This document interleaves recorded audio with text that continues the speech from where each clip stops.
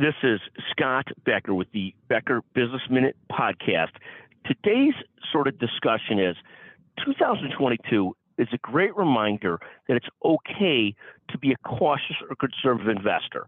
One of the stories that's going on the last couple of years is this concept. Matt Damon said it famously in these Super Bowl commercials, fortune favors the bold, which is this great exhortation to invest in crypto or Bitcoin or whatever he was pushing at the time, or FTX, whatever it might have been.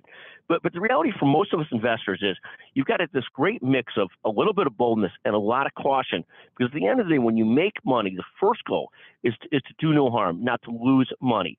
2022 is sort of a reminder that being a cautious and conservative investor is okay, that this is a good thing, that this is fine, not to be embarrassed. You're not a coward if you're a cautious investor.